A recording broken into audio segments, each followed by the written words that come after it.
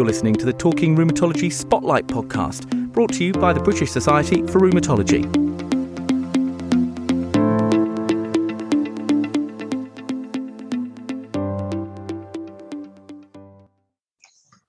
Many thanks for joining us for the pregnancy podcast today. My name is Yik Man. I'm a consultant rheumatologist at Lewisham and Greenwich NHS Trust, and I'm very pleased to be joined by Ian Giles, who is a professor and honorary consultant rheumatologist at University College London Hospital.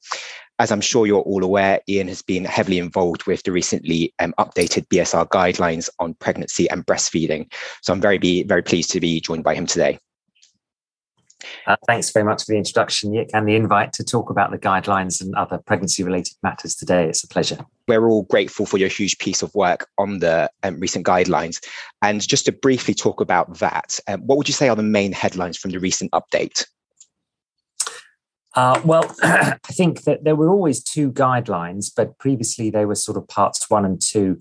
And I think the big sort of change here is we've definitely separated them out as two different guidelines and followed both rigorous but slightly different processes to assimilate evidence. For the comorbidity guideline, covering medications like antihypertensives, thromboprophylaxis, vasodilators, and so on, because there's so much other evidence out there from august bodies that have done systematic reviews, we set filters high and just chose to select evidence from basically other systematic review articles. Whereas for the other guideline, which is focused on immunomodulatory drugs that are more the sort of bread and butter of the rheumatologist drugs that figure large in pregnancy for patients with inflammatory rheumatic disease, we went back to the basics. And although we excluded case reports because they're prone to bias and very small studies, we basically updated all of the evidence that's been published since 2013 when we last did the data search. So the two new guidelines that have updated from the previous ones with introduction of some new drugs being old drugs that we didn't include before, but also to cater for the explosion of new biologics and small molecule inhibitor drugs that are now available, particularly in the immunomodulatory guideline. Excellent. What were the specific challenges you had when you were preparing this guideline? So, I mean, the challenges that are faced by any guideline working group is sort of really the systematic review process and the large body of evidence that can produce. And so, for instance, although I sort of briefly touched upon how we set filters quite high for one of our guidelines, we still overall had to review 30,000 articles. So that's a lot for any systematic review process. So you need a very dedicated and focused systematic review team, and you need a large body of people to be able to help work through that. And the BSR has been investing in that for its guideline working groups with support. And so from this time around, we had support from the systematic review team at King's College Hospital, who were fantastic in helping to review and assimilate the guidance. And that then allowed the other sort of members of the working group to really be able to focus on the evidence to produce the recommendations. Because, of course, one of the real big problems for the pregnancy guidelines specific to that is that there are no randomized controlled trials that we could draw on. And so the quality of evidence overall is very low. But because the large body of evidence is emerging for certain drugs, I think we can be quite secure in our recommendations, which are broadly describing safe use of many of these medications in pregnancy. So I would say don't be frightened of using drugs in pregnancy. It's most important to control the disease for certain. I think that's definitely true. And I think the guidelines obviously give colleagues a lot of reassurance in managing especially complex patients through their pregnancy. You've talked quite a lot about evidence. Where do you think there needs to be more research, and where is the evidence lacking at the moment in terms of pregnancy and rheumatic diseases? So that's a really good question. And I think one of the sort of things that sort of occurred to us as the working group when we were going through the evidence that I just alluded to earlier is the lack of randomized controlled trials. And of course, we're sort of inferring safety evidence about medication use in pregnancy from a lot of the cohort analysis that's been done, which I guess largely is concerned with sort of safety outcomes. But what's often ignored is the impact of or particularly of withdrawing the medication or stopping the medication at a certain point in pregnancy, on the maternal disease, and then measuring the maternal disease and then looking for any associations between that and adverse pregnancy outcomes. So the strong link between active disease and potentially harmful pregnancy outcomes is not always apparent from the medications that you're pulling out when you're using a search for with keywords of pregnancy and rheumatic disease, partly because no one's doing the work to look at it. Mm-hmm. So I think that's one real gap in the evidence. Breastfeeding is another area where there's very limited evidence in relation to all medications, basically. And interestingly, through the review process, we were pushed or firmly nudged, let's say, by reviewers to say that methotrexate is safe to use in breastfeeding. And actually, we'd had a similar conversation ourselves within the group, and many of us had similar conversations at international meetings. And we really wanted to say that. But when we looked at the evidence, there is so little evidence that it's really hard to justify making such a strong, bold statement like that on the basis of maybe one or two cases, despite a good theoretical basis that is unlikely to cause any harm. And so you do have to take a slightly cautious approach when you're producing guidelines for general consumption like this. Although I think we've struck, hopefully, a good balance between being pragmatic and not too overly cautious. Great.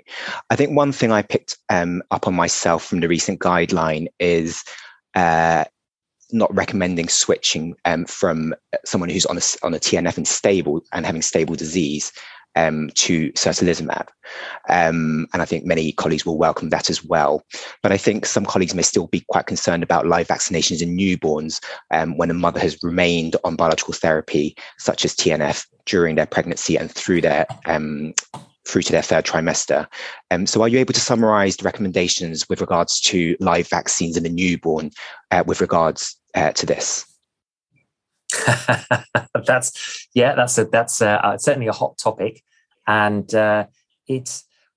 one thing to say is it's very difficult to produce a very concise statement that covers all drugs. And so I've pulled it up on my screen because I knew you were going to ask me this question. And what I'm going to read out is a generic recommendation that we make in the immunomodulatory guideline. In fact, that was one of the new aspects as well of the guidelines, in that as well as making recommendations specific to each drug, we've put some overall generic recommendations at the beginning of each guideline, which allows to make more link between the importance of pregnancy counselling and considering the impact of disease upon pregnancy as well as the medication.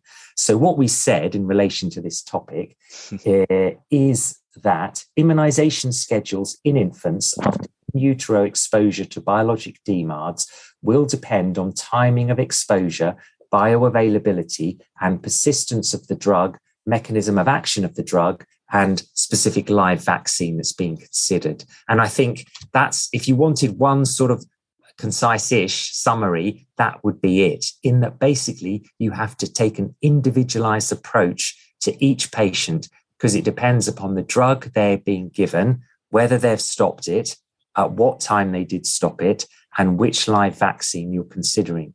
Because, of course, I'm sure people are aware about the MHRA and the EMA guidance that came out this year, particularly in relation to infliximab, saying that exposure in pregnancy means that an infant should not have a live vaccine until they're 12 months of age.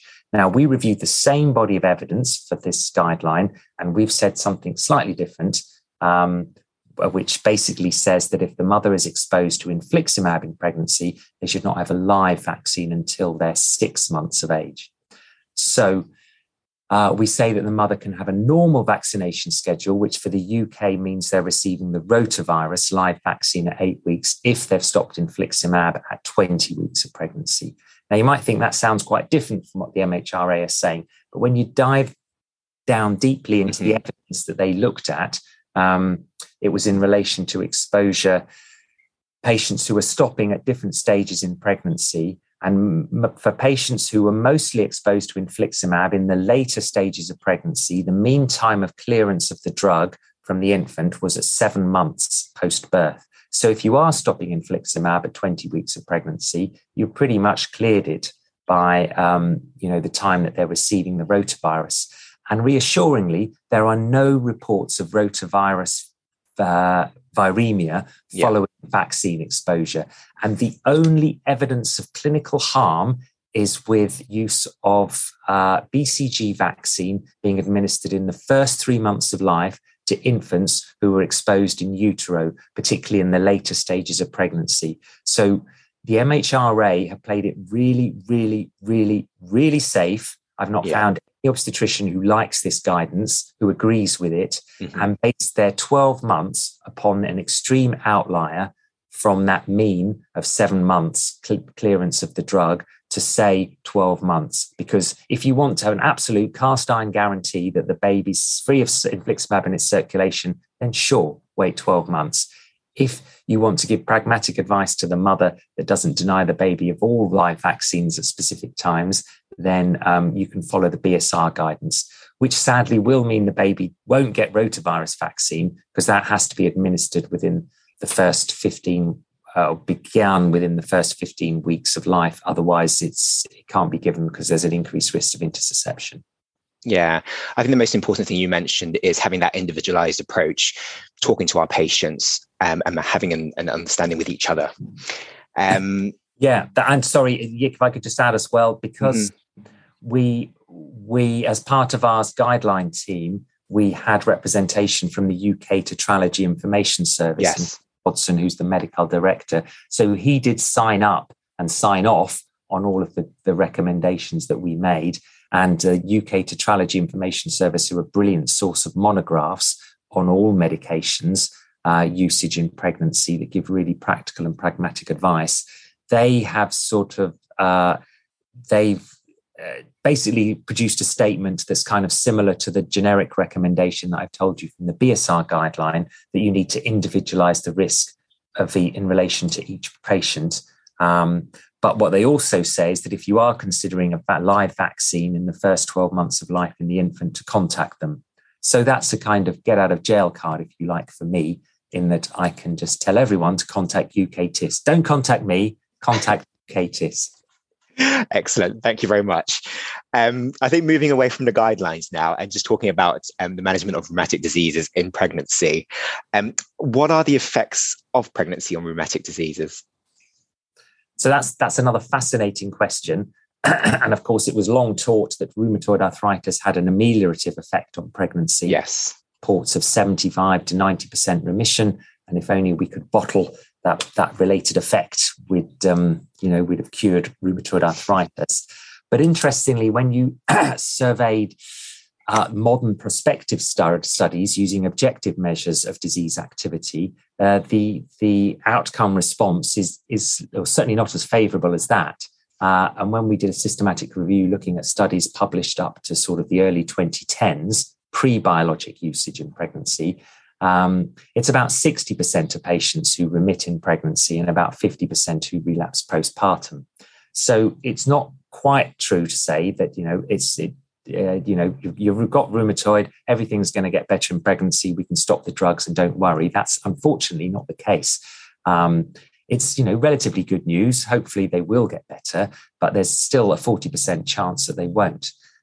So my sort of mantra is always to maintain medications that are safe in pregnancy to control disease.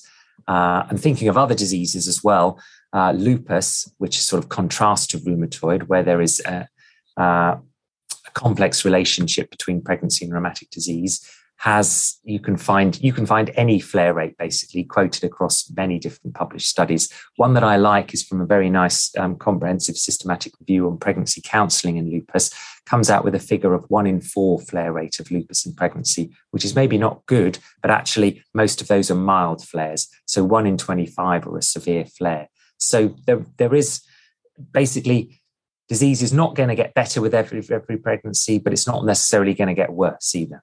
Yeah. And then on the flip side, what are the effects of rheumatic disease on pregnancy itself?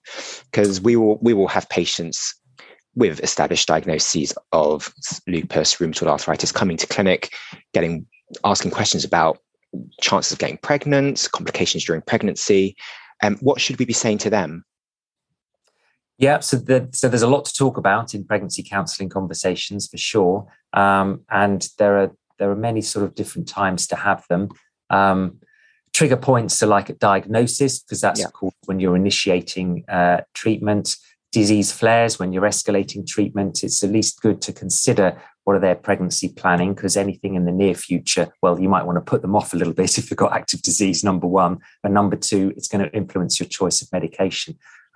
So the main risks are with lupus and that sort of, if you like, that related family of autoimmune rheumatic diseases, where there are clear risks for the mother, increased risks of maternal hypertension, reduced growth of the baby, premature delivery. But they are also reported in rheumatoid arthritis and other forms of inflammatory arthritis as well. Maybe not as strongly, and there is some conflicting literature, but the largest sort of prospective population studies in rheumatoid do show an increased risk.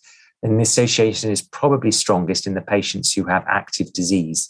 So my sort of general statement to patients is that active inflammatory disease is bad for pregnancy. So that helps to focus their mind on my subsequent follow-up comment, which is that I like to control medications that are safe in pregnancy to keep the disease calm and quiet, which is good for mother and for baby. Yeah. You mentioned obviously being proactive as clinicians ourselves, asking women of childbearing age what their pregnancy plans are. But what is your general approach if a patient came into clinic saying that they wanted to get pregnant? What would you normally do in these situations? So I guess it's a kind of what I've slightly alluded to. I'll get an idea of what's the timing. Are they looking in the near, medium, or long term?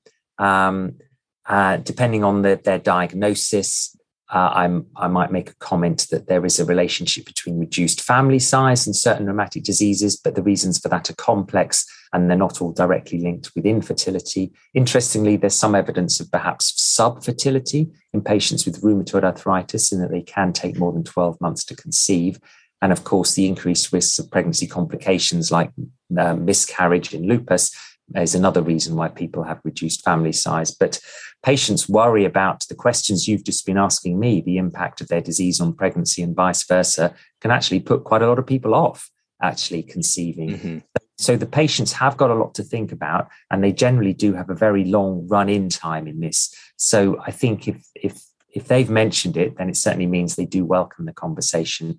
So I talk about the importance of controlling the disease, getting pregnant at a time when things are calm and quiet, which for inflammatory arthritis, 3 months is generally okay. If they have more systemic disease, particularly with internal organ involvement, then I'm going to want to know what exactly that was. And depending on the degree and severity of internal organ involvement, I'm probably going to be looking at a 6 to 12 month period of disease quiescence and control on medication that's compatible with pregnancy, because that's always a big consideration of those conversations, is which medications are you taking, which ones are then safe for pregnancy, which ones do we need to stop and change in advance, which ones do we need to think about switching as soon as conception is confirmed.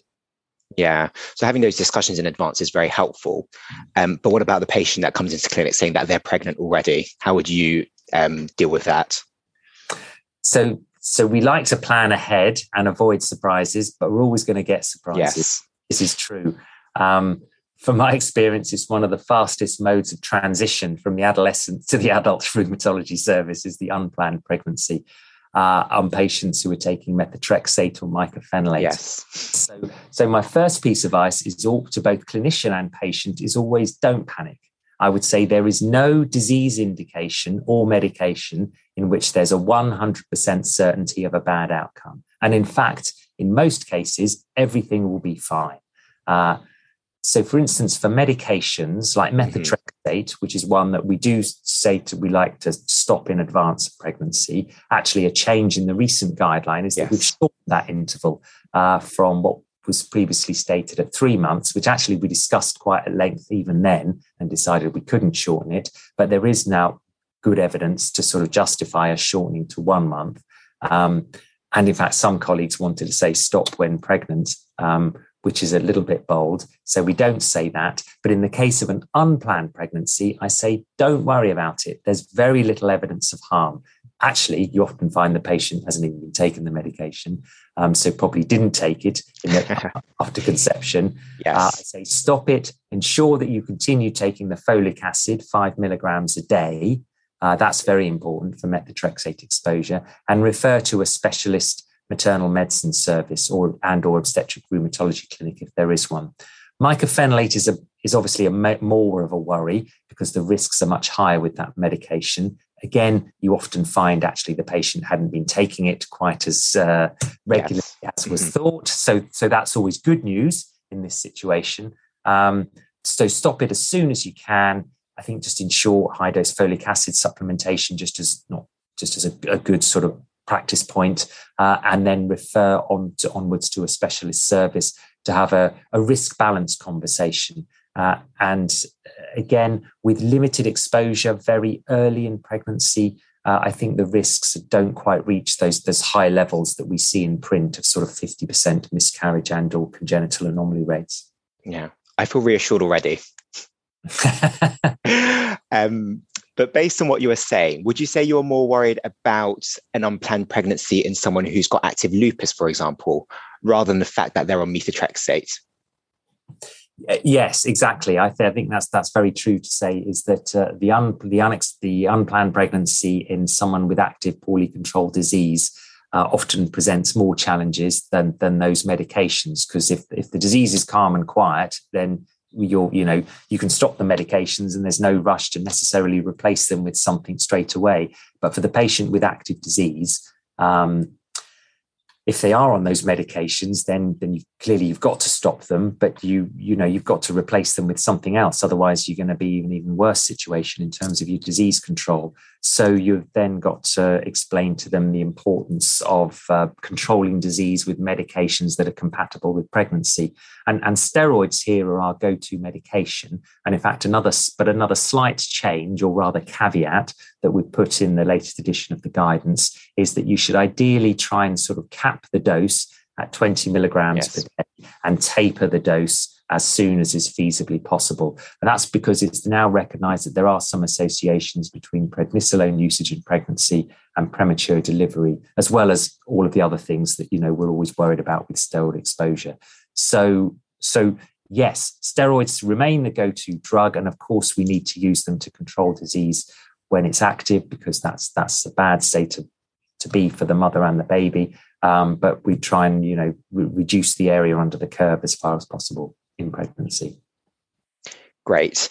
So we're quite lucky here in Lewisham Greenwich. We have someone who does obstetric medicine. But do you have any tips on how we should work alongside our obstetric colleagues, especially if we don't have someone who does obstetric medicine, to ensure the best outcomes for our patients? Yeah, it's a really important point. And it's kind of easy when you work in a place where it's easy to sort of communicate and reach out with people. And I was lucky. I work in a place where we have obstetric physicians, and through them reaching out to the rheumatology department, that was where I sort of almost by chance started my interest in this area many years ago now. So it's important to try and build links. It always helps if someone within the rheumatology department, has a special interest. It's a very rewarding area of work. Obviously, you need space to build it into your job plan. Yes.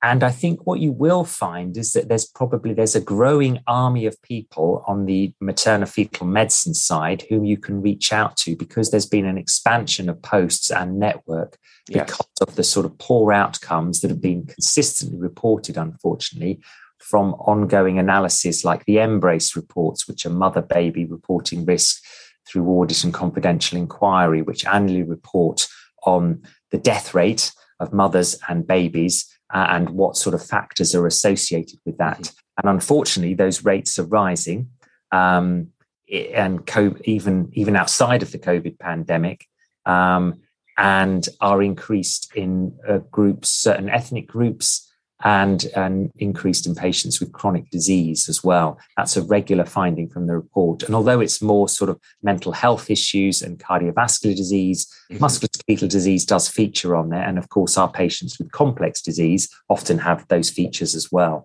So the point I'm making is that there are going to be more maternal medicine docs to reach out to in the future. So it's hopefully going to be easier to do that. And they will want to see these patients for sure. Great. And And really moving on to the final question, what do we need to advise our patients with regards to the postpartum period? Yeah, so that's always a good point. Don't sort of forget about what happens after the baby's born. And so, in fact, because that is a risk of flare, so, we try and obviously want to keep things calm and quiet during the pregnancy. And another reason I tell the patients is that it's important to maintain medications to control things during pregnancy is to reduce sort of alteration of medication because there's an increased risk of flare postpartum. Because a lot of people think, I'll just stop the medications in pregnancy and then restart when I'm breastfeeding, when I feel like it. But, then you might have missed the boat and then be trying to regain control of an active inflammatory disease at a time when there's a new baby to deal with. And that can then reduce the chances of successful ongoing breastfeeding, for which there's health benefits to mother and baby. So talking about it in advance and preparing for the mother for that eventuality, I think also helps them to accept the importance of ongoing medication, the risk of disease flare postpartum. That's why in the obstetric rheumatology clinic, we see about half the patients we see at UCLH come for pre-pregnancy counselling, and the other half we follow through pregnancy and we see at least once postpartum in that 6-month period. Great. Thank you very much for your time again. I think that was very insightful and has provided lots of information. And it was great that you managed to link in parts of the new guideline into this podcast. So I'm sure if anyone listening to this has any questions, I'm sure you'll be happy to take them. Yes, but I would say do read the guideline first. And in fact, my last point to make about the guidelines is that there are 2 guidelines. There's an executive summary, which contains the key recommendations, the evidence, the sort of summary tables. And there's the full-length guideline, which contains that, plus the wealth of evidence, which has been distilled down and reviewed, that explains to you why we made those recommendations. So many questions that I'm asked are actually answered by reading the full-length guideline, which I think everyone forgets to do. So my only plea is do look at that first. Great, thank you. Great, thanks very much, Ian.